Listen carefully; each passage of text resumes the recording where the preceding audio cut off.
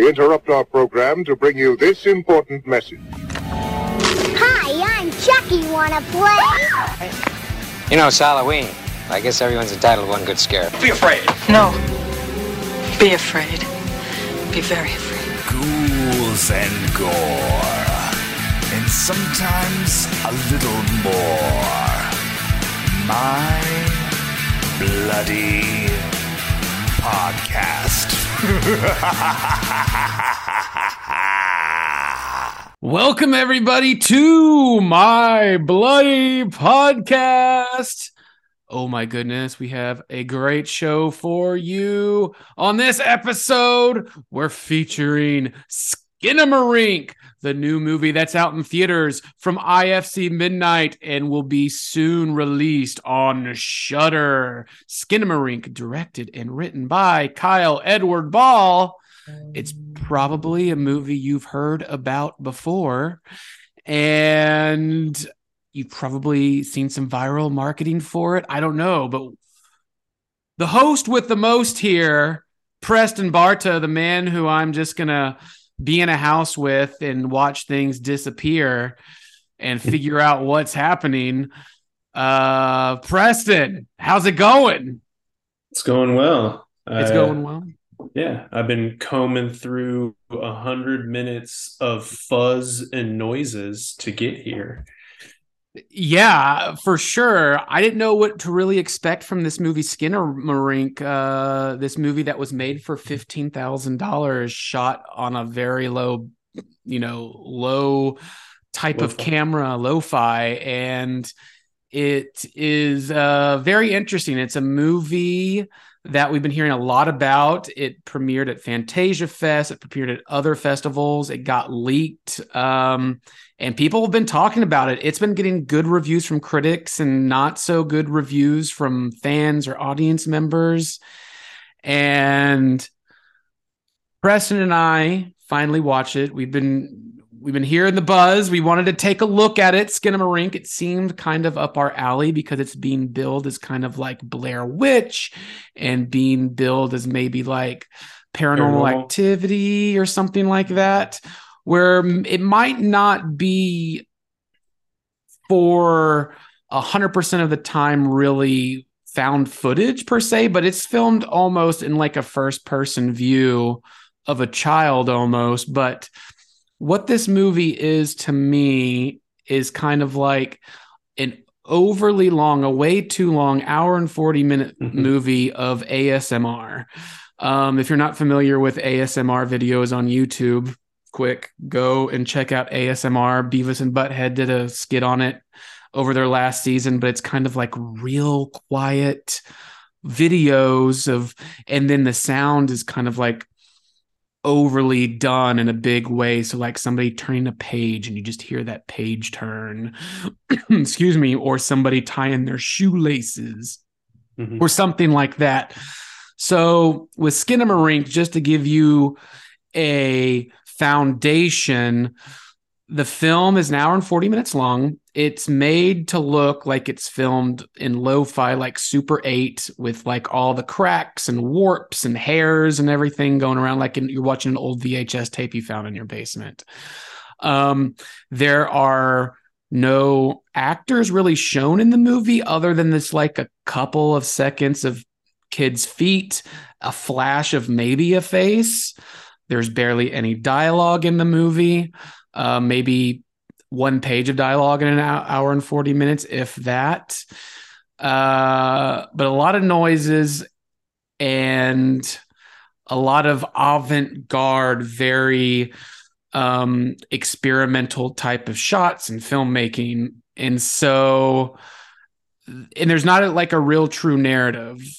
That being said, atmosphere of this movie is very creepy, and the movie itself, the setup, like what they're going for, could be awesome. Like, I think this is something like if you read like a 3-page short story about this, it's scary as hell. How'd it translated here? Not so much, because what the director does with some of the scarier moments and the sound effects that are employed, it just kind of took me out of it. But Preston, I have to ask you, we've been talking about Skinamarink for a little bit. We were excited to see it because we've been hearing the buzz. Your expectation and what was your thought coming out of it? And more importantly, what was your thought after the first 20 minutes? Oh, God. Yeah, so going into this, I of course I have my finger on the pulse of the internet and the horror community, and I've heard so much about it. Even one of my cousin, who's 18 years old, had texted me about it and said, "Have you seen Skinamarink yet?" I've heard people are either really loving it or really hating it, because it's been the talk on Twitter, it's been the talk on Reddit, TikTok. It's just everywhere. And part of that is because it's played at a few festivals. And then I think at one of the festivals, it leaked online. So a lot of people saw it illegally. But it's just kind of, maybe for the better, generated a lot of momentum. Probably, the filmmaker would rather audiences say that they love the movie because they saw it in a more realistic setting, or setting that benefits them and gives them money. But I mean, at this point, it just seems like they are making plenty of money, considering what you said, that it was $15,000 to make. And then it's about to go to Shudder, and I'm sure it's going to do wonders on there, based off of people's curiosity. I did not watch a trailer. I didn't really know what it was about. So not seeing that log line that's on IMDb or Wikipedia, which is, as you mentioned, it's a really creepy short story idea. I think just last week we were talking about Coraline and the nightmares that we have because of my son's experience watching Coraline. You start thinking about nightmarish places of, nightmarish I don't know, you're putting your parents through this nightmarish place. And so it's very memorable in that way that Coraline is.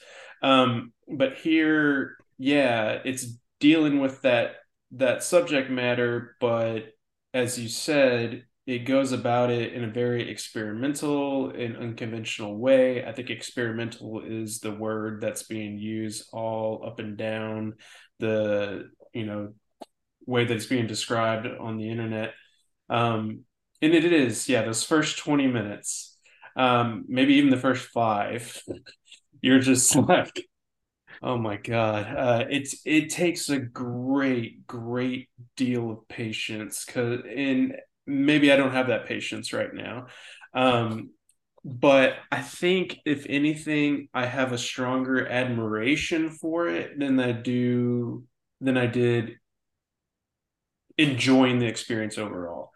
I think there is quite a few moments throughout it that are really effective, because you have to have a willingness to be able to just sit in a space where, it does not have any sort of A to Z plot line. The characters don't really matter. You don't see anybody, as you said, you just don't see the faces of anybody other than maybe a few side profiles or some very pixelated and fuzzy versions of faces, which do add to some of the horror sometimes, because it's a weird thing to be sitting there and then be like, okay, how long do I have to sit here until something happens? You're peering into the dark. It's got all these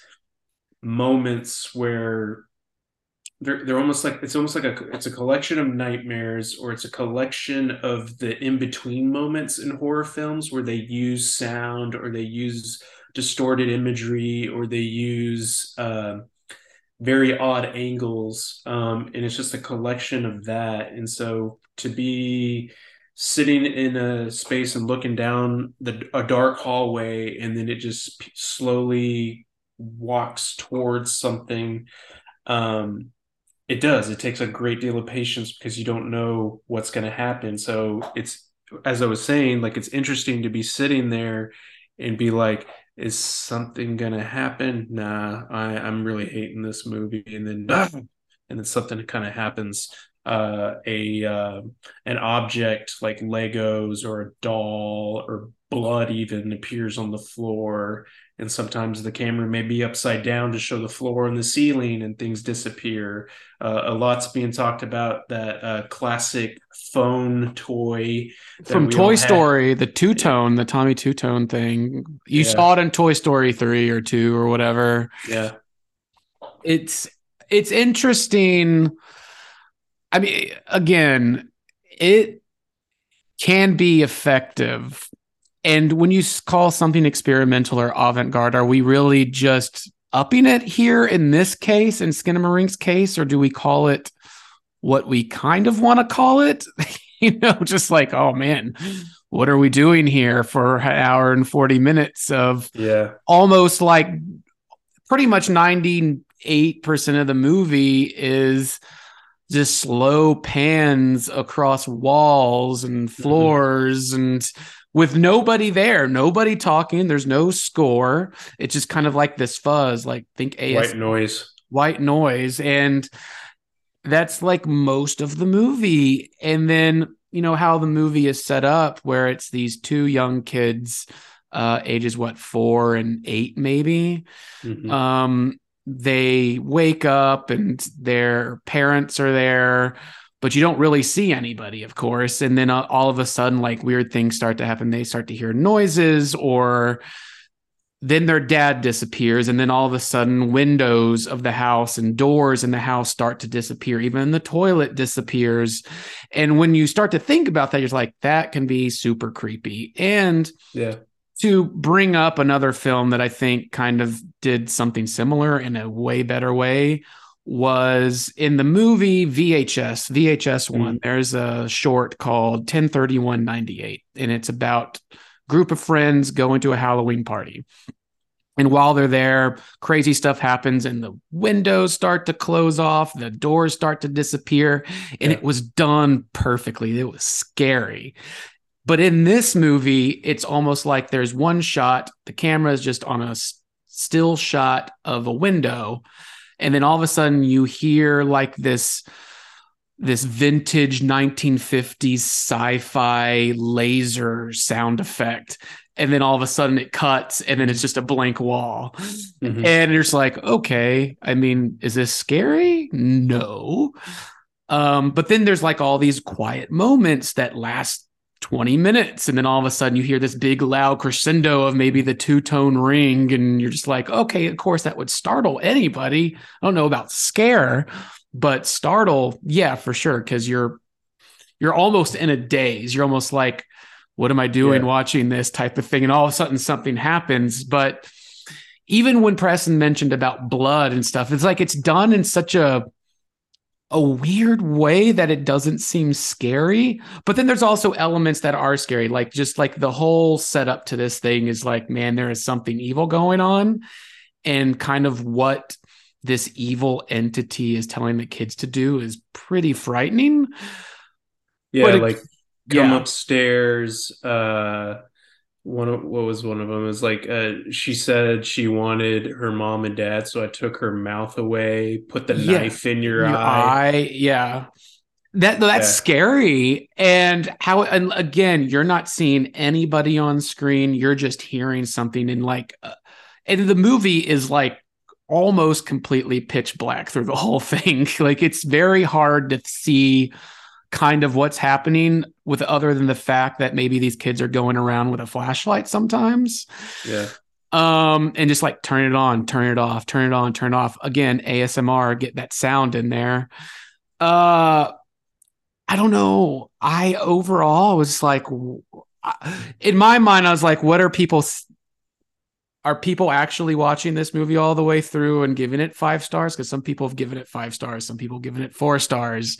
And to me, I don't know if I can get there yet. Again, with you saying like you watched it, now we're thinking about it and talking about it, it's like, that had a good setup to me, and it's atmospheric. But man, I'm thinking of like Andy Warhol's, avant-garde experimental films that, that he filmed the Empire State Building for 24 hours and that's it. Like there's nothing to it. It's black and white. I feel like it's almost something like that. And our people are like, that's amazing. And it's like, is it amazing? I don't know. Preston, talk me into liking this. I don't know. Do you like it? Do you not like it? Can't tell. I don't need to talk you into it. It's just, because I don't really like it. But like I said, I have a lot of admiration for it and I think that's why a lot of people are talking about it and why it's just everywhere on the internet. I don't know. I just never really been a fan of this kind of filmmaking. I'm not a huge David Lynch fan. I have certain shades that I can appreciate that deal with experimental filmmaking or avant-garde, like because Kubrick does a lot of it or did a lot of it, and especially with like 2001, and I think that's one of the best movies ever made, because I just feel like there's a purpose with all of it, and I'm sure there is a bit of a purpose here, but I'm just not seeing it as much. But I do have to admit that there are some. I mean, creepy has been the word throughout all of this too, in addition to experimental, but just the effect that it gives, because there are quite a bit of moments that we mentioned with like the distorted faces that we see throughout, like because you can't see the eyes. It's like the eyes, the mouth, the nose disappeared, and you're constantly kind of leaning in to hear what's being said because everything's purposely done to create like this video and auditory confusion. Like, what are the words? The camera doesn't really focus on anything. Yeah, it has that VHS kind of effect, but also has like this old film projecting kind of effect too. And it just does all these things throughout. And it's almost like it really was discovered in the edit. Like they just shot all these little things and they're like, oh, that's really interesting. We're going to find a way to kind of lean into that a little bit more. And like we said, with certain toys, we're going to show them disappearing and throw a sound effect on it, or throw like a lens flare or a very sharp like light that kind of comes up. So, and there's certain lines like I was saying with like put the knife in your eye, and so it does kind of take me back into my own nightmares of having like sleep paralysis, and you hear these sorts of things. So I think it's effective in that way, that it pretty authentically captures the nonsense of nightmares sometimes, and just like those lasting images that stay with you throughout your life. Even though the most lasting images for me have been very like holding my mom's head and like really seeing it, not seeing like in this case, seeing your dad's feet hang off the bed, and then you peek under the bed and then you come out and your dad's disappeared. It's a little more, experimental in that regard. But so I think just in all, there are a lot of moments throughout that I thought were quite effective, but it's not a space that I don't want to watch this movie again. I don't want to, because there's probably YouTube videos at this point where you can have like a greatest hits and watch that, and you don't have to sit through so much to get there. But that's also part of why it may have an effect on you, is to be able to sit through that mundanity and just develop that patience. And then kind of like my favorite jump scare of all time is the one that's in Exorcist 3, in the hallway, of seeing the nurse walk by with the scissors. Is like, it's like this director focused on that, and you're in that moment, you're kind of wondering like, what's going on? Why are we staying with this shot for as long as we are? And then you get to the period at the end of the sentence and you see why.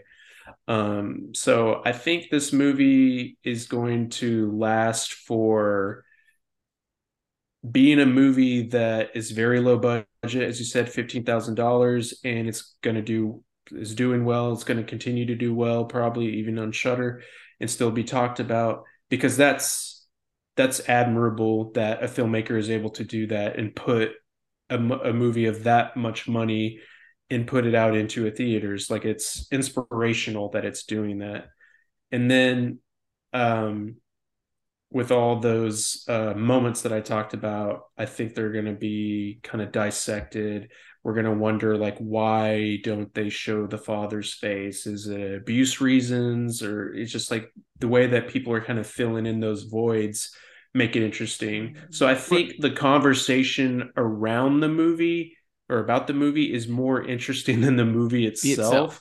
Yeah. So if somebody makes a documentary about this and just discusses it and deeply analyzes it, I think that's going to be really interesting. So I think it's a movie that I'm going to be thinking about for a while. And so maybe over time I'll be like, maybe I like that movie more than I gave it credit for in the beginning. But like I said, this isn't my kind of cup of tea. And so I find it very hard to recommend.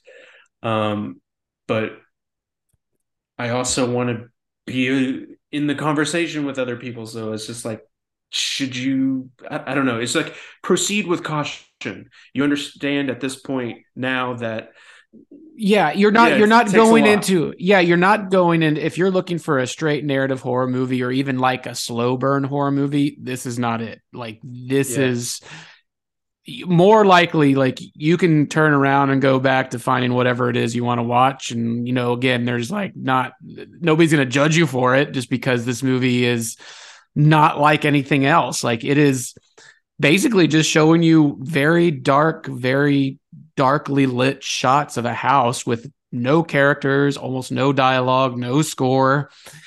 And what it is what it is. But it's interesting that how effective it can be.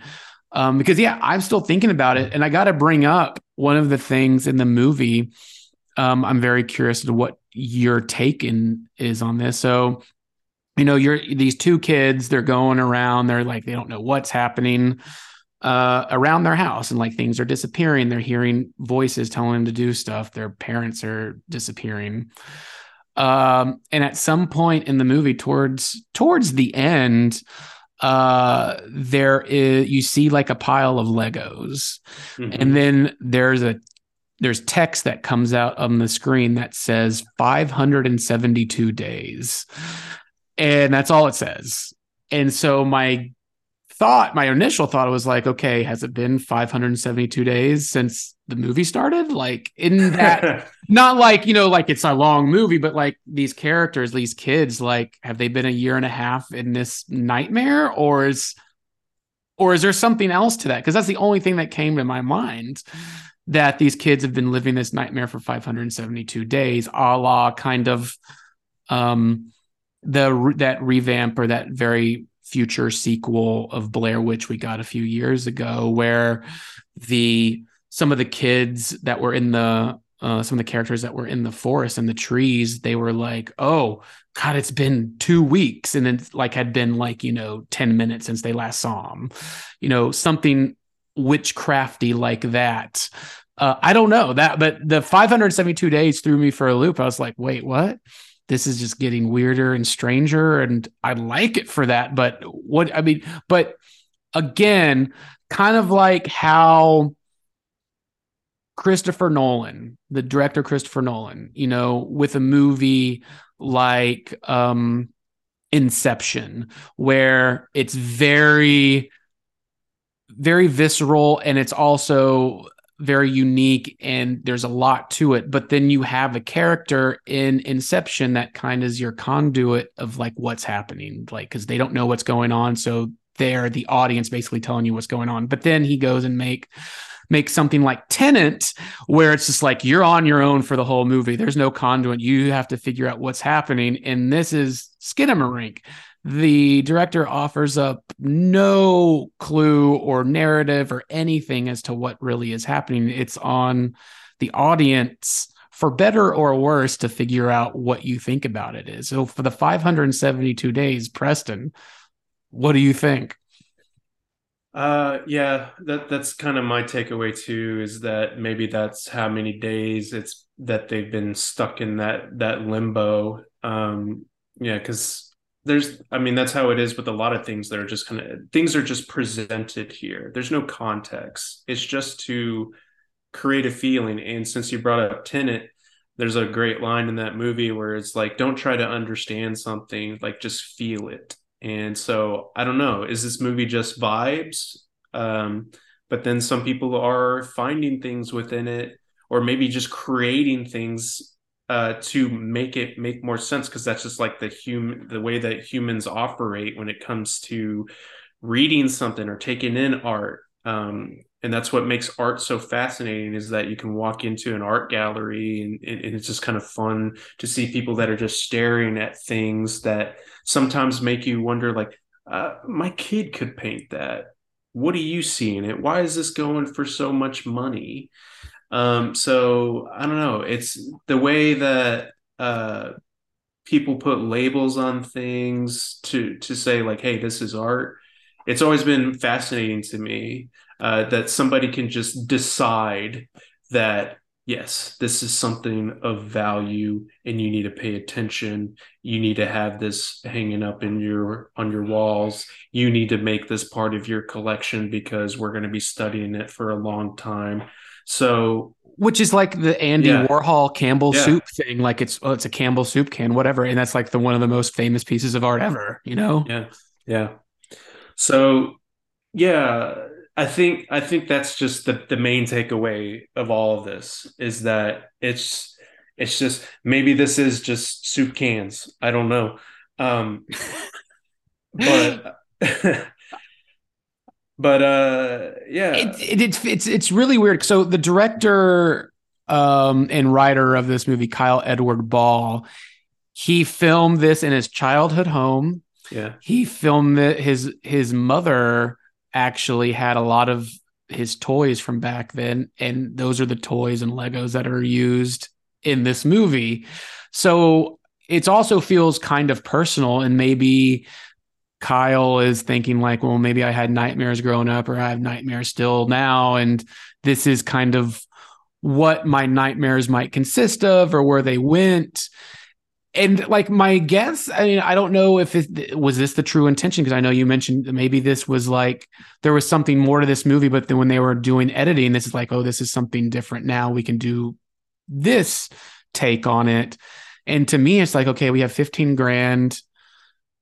We can't do much, but I mean, it's a ballsy move to not have a score and really actors' faces or characters or narrative in your horror movie, and still kind of have it fairly effective, pretty effective. Like, I think it could be more effective if some things were done differently. Cause like some sound effects took me out, and I was like, oh my God, that's a 1950s schlocky sound effect. So like, I don't care.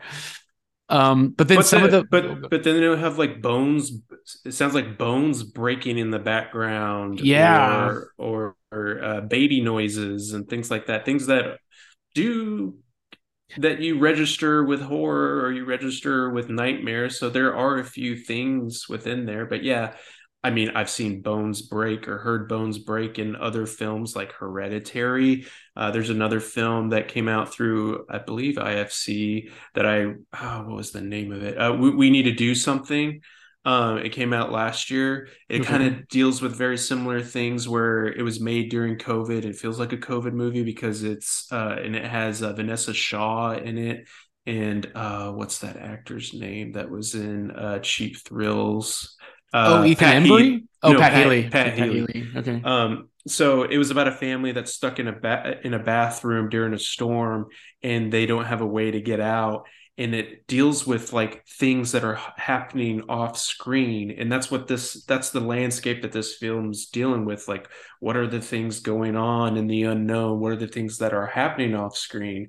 Because that tends to be the most effective areas in horror, is when you don't get to see a lot of things, but still, admittedly, the things need to be in place there so you can have other emotions kind of connecting to what's going on too, that I can have some care for the children as they're going through this, but I don't have a sense of who they are, and the movie doesn't care about that because it's concerned about other things, and that's what something like We Need to Do Something does, where it's dealing with these avant-garde things. Like it has a moment where a door opens and they don't know what's going on outside, and they reach their hand through, and then something grabs them, and but right before it grabs them, it's like you hear this voice saying something really creepy, but I can't remember it, but it ends up being Ozzy Osbourne that does it.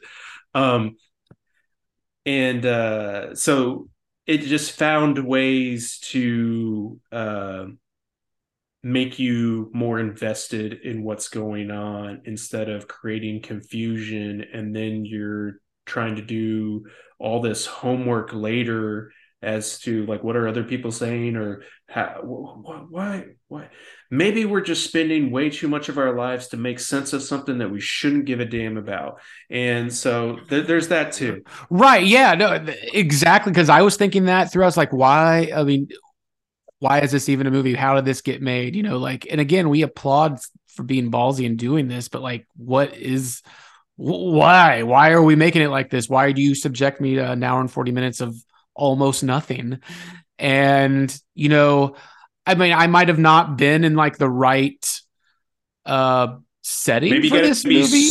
Maybe you gotta be stoned out of your mind where you can like deeply connect with all the parts. Sounds. Yeah. I don't know, but like, I wonder if how big of effect this would have had seeing it in a very dark movie theater with the sound turned all the way up, because I mean, I watched it at home during the day. I think you would see a lot of people get up, but I don't know. It sounds like it did pretty well on the festival circuit, but when you go to film festivals, people tend to be a little more festival goggles. Yeah, they're excited to be there. Yeah. You're there with the filmmakers sometimes, or you're there with people that just are more eager or more down to just take in things. But me at this point, I think, as you've probably heard over the years of us being on this podcast, is that when we go to something like Fantastic Fest or South by Southwest for the midnight section, not that it's always horror, but just I'll give a movie about 20 minutes before I bail, because life's too short, man. I got a kid, I got a family, I got things to do, I got other films, better films to watch. So it truly says something that I did actually sit through all of this because I was curious. I was wondering if it really amounted to anything. Because you don't know, maybe the last 10 minutes, it's just going to fucking go. Like we've seen in many horror movies before where it's like very slow build. And then all of a sudden last 10, 20 minutes is just like, damn, it went out, but it never does. It is, no. It keeps true to what it really is. And the audio, and nothing is like done. How do you, it's like imperfect. It's perfectly imperfect or I don't know. Like it just, every angle is off. Every shot is off kilter. Every component of filmmaking is meant to be a middle finger to traditional filmmaking.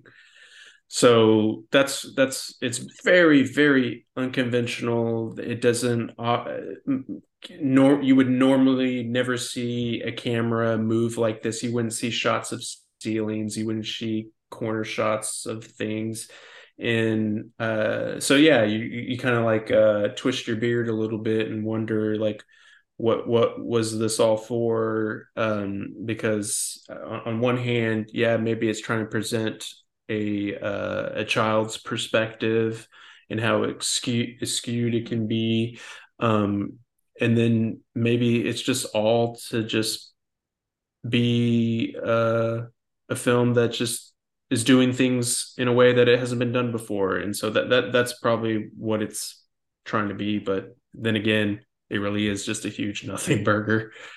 A huge nothing burger. I'd have to agree there because I really wanted this to be scary. And I kept on thinking throughout the movie, I was like, what if this were done by, the person that did Don't Breathe, or the Fede Alvarez, or the person that did Lights Out, or something like that. It might be a little more like high gloss. It'd be a little glossier, and so I don't know. It's just like different strokes for different folks. Some people do. Right, but would you think it would be scarier if that were the case? If that had like the characters, you had to face it was a normal film? Do you think? I mean, not necessarily for everybody, but I feel like even for us that we've seen almost everything out there, I feel like it would have been more effective.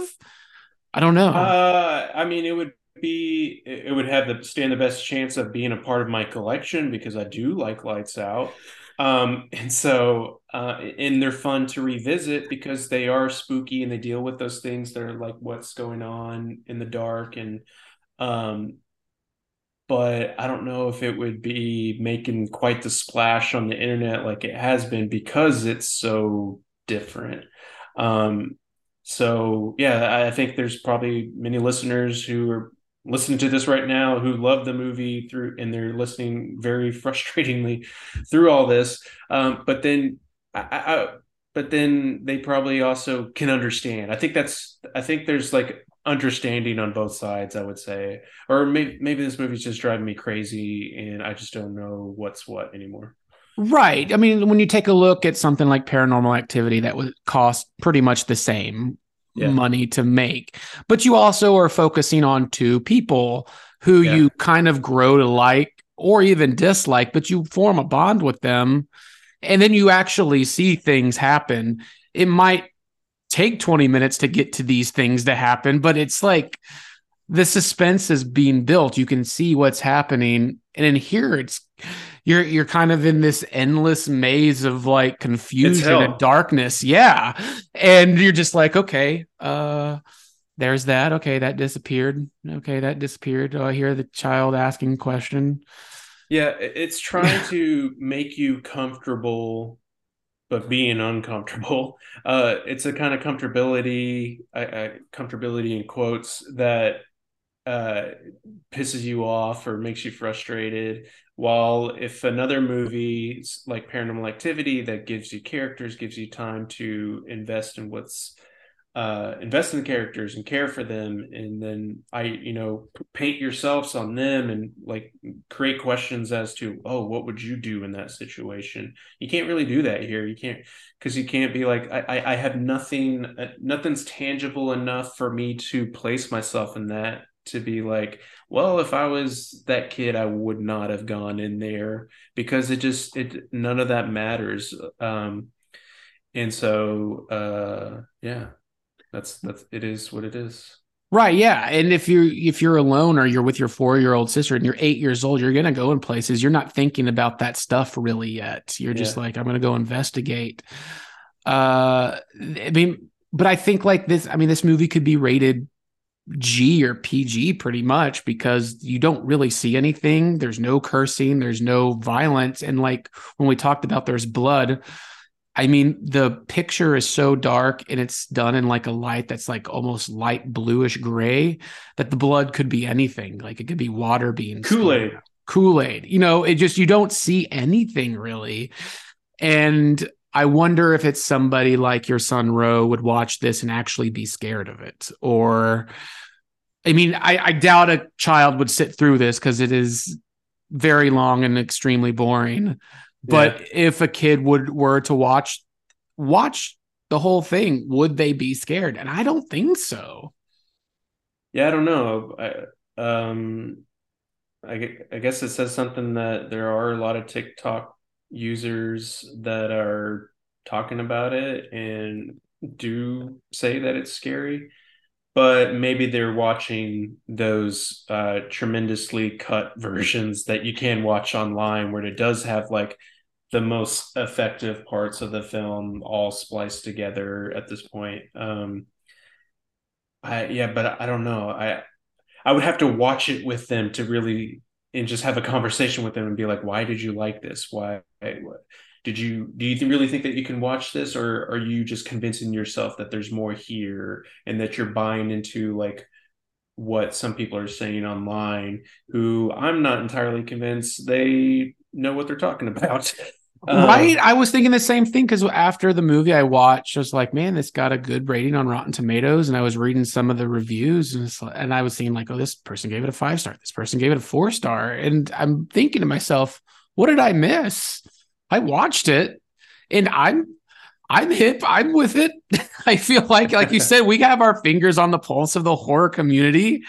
We like a lot of shit people don't like. And this one, I don't know.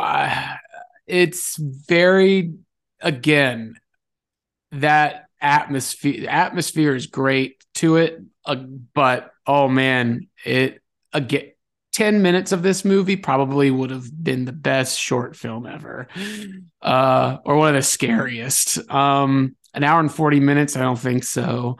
And I don't know if I'd watch it again. If it comes out on Blu-ray, like what is a Blu-ray going to look like or 4K going to look like of this movie? Because it's not made for that. It's made to be on VHS basically. And like, what is that going to look like? What is it going to sound like? What is it? And do I want to put myself through this again? Because I know what happens. Am I going to see something different? Is it going to affect me differently? I don't think so. Yeah. Yeah, unless that disc, say if like Vinegar Syndrome, well, they won't because IFC film, so it'll just come out as that. But if there's like a lengthy documentary or some discussions or a commentary, some scholars coming in, some horror fans coming in, like it warrants having that, and I hope it does, because then it would be worth owning it to me just to kind of check it out and see if there's because I don't know, say I'm going to bring up Haxan again. There's some people who may not have the patience for that kind of film, but to me it's way more effective because it deals with horror images and you can see what they are and have a grander understanding of what they're going through. But then you can watch other versions where they do have like a commentary to it, and it's just as interesting. So yeah, if they put out a unique disc of this, it might be worth checking out again just for that. I don't think I would watch it and have the patience to sit through it on its own without those extracurricular stuff going on. Yeah, but if it's a plain Jane disc, there's no way. And I'm trying to figure out now, like, what if there is a filmmaker commentary on it? What are they going to talk about? Like, because we hear commentary tracks, and like even with like a Michael Bay movie, they're not talking the whole time. And I was like, what are they going to talk about here? They're like, yeah, I shot my mother's house, and like it's dark, and like I don't understand it, because I feel like we need like scientists and psychologists and maybe film fans of some sort,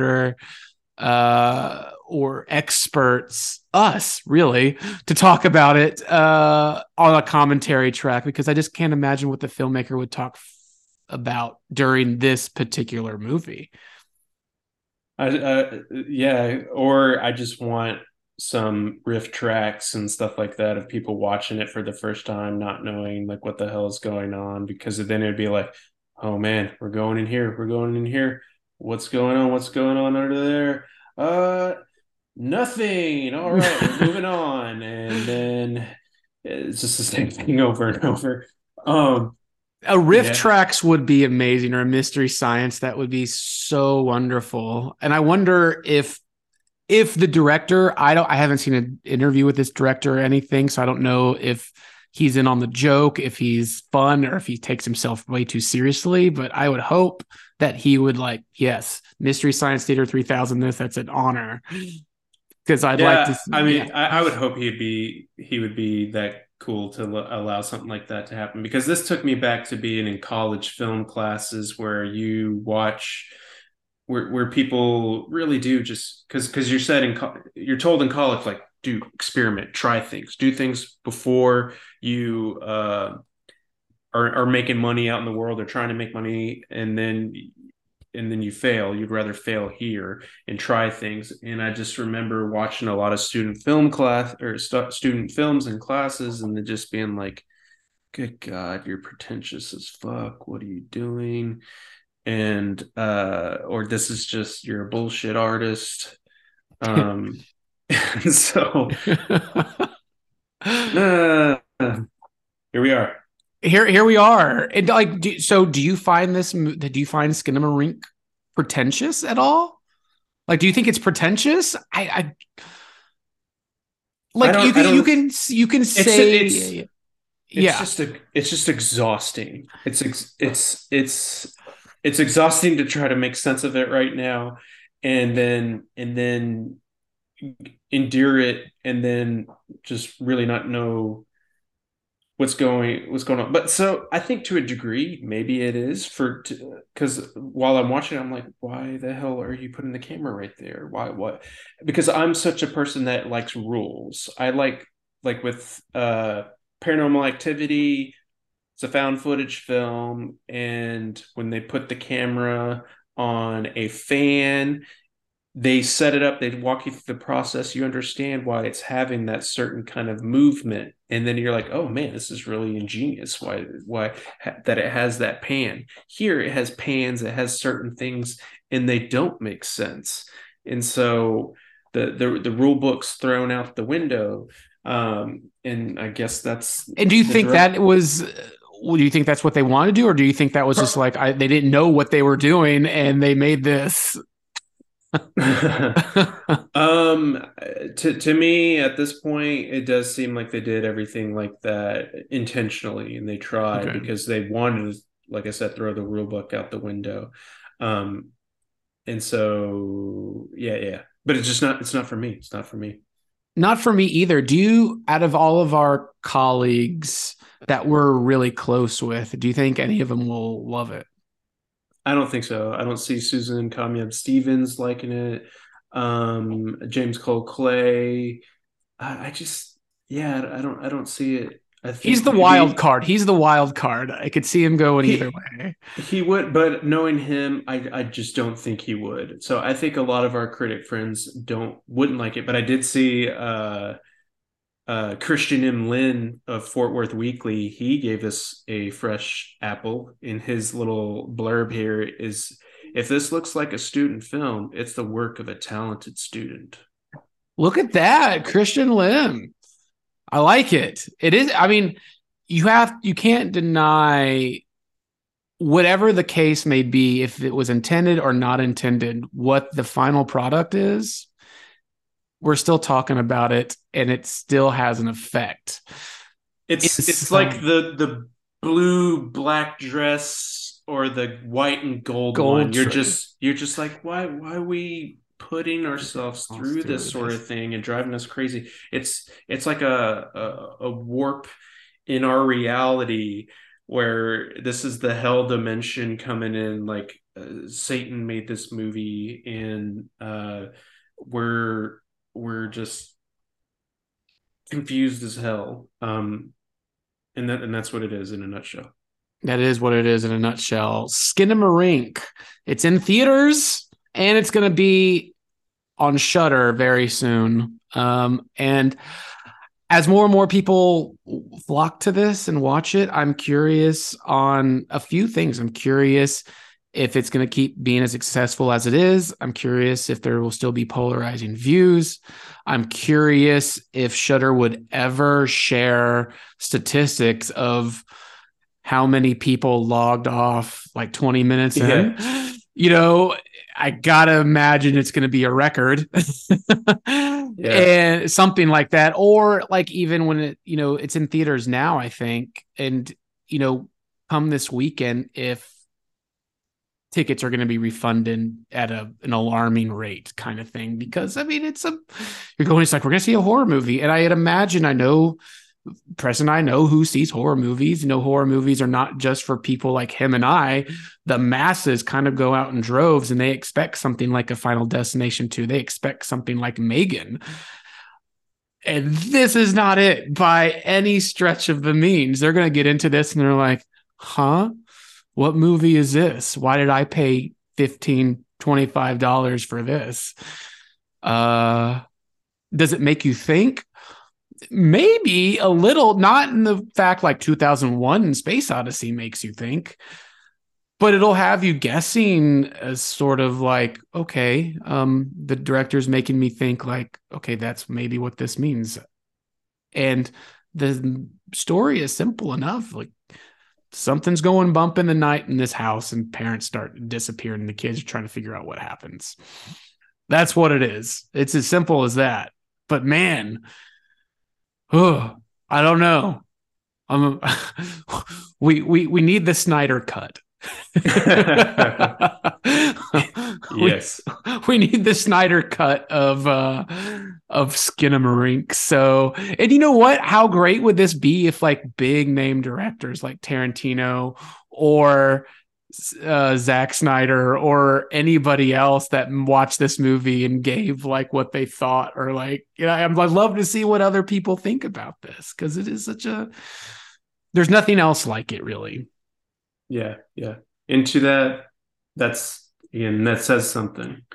And like you said, it makes you think in the way that, like I was saying earlier, like you're trying to fill those voids, you're trying to make sense of it, but it's hard to make heads or tails of it. And so you're sitting there constantly. You could be in this limbo forever yourself, trying to make sense of it all and make heads or tails of it all. And you'll go on forever.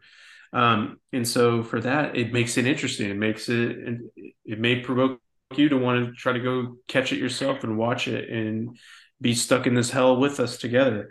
But I think I'm just ready to put it in the rear view and move on and find happier movies, more effective movies for me. Because I like movies that work your heart as much as your brain. And this one just kind of worked my brain and my heart wasn't in it. And so I would say, don't do it. And just let people talk about it. Don't put yourself through the experience. You'll be a much happier person probably to have not done it. But then, I don't know, maybe I have a lot of art friends that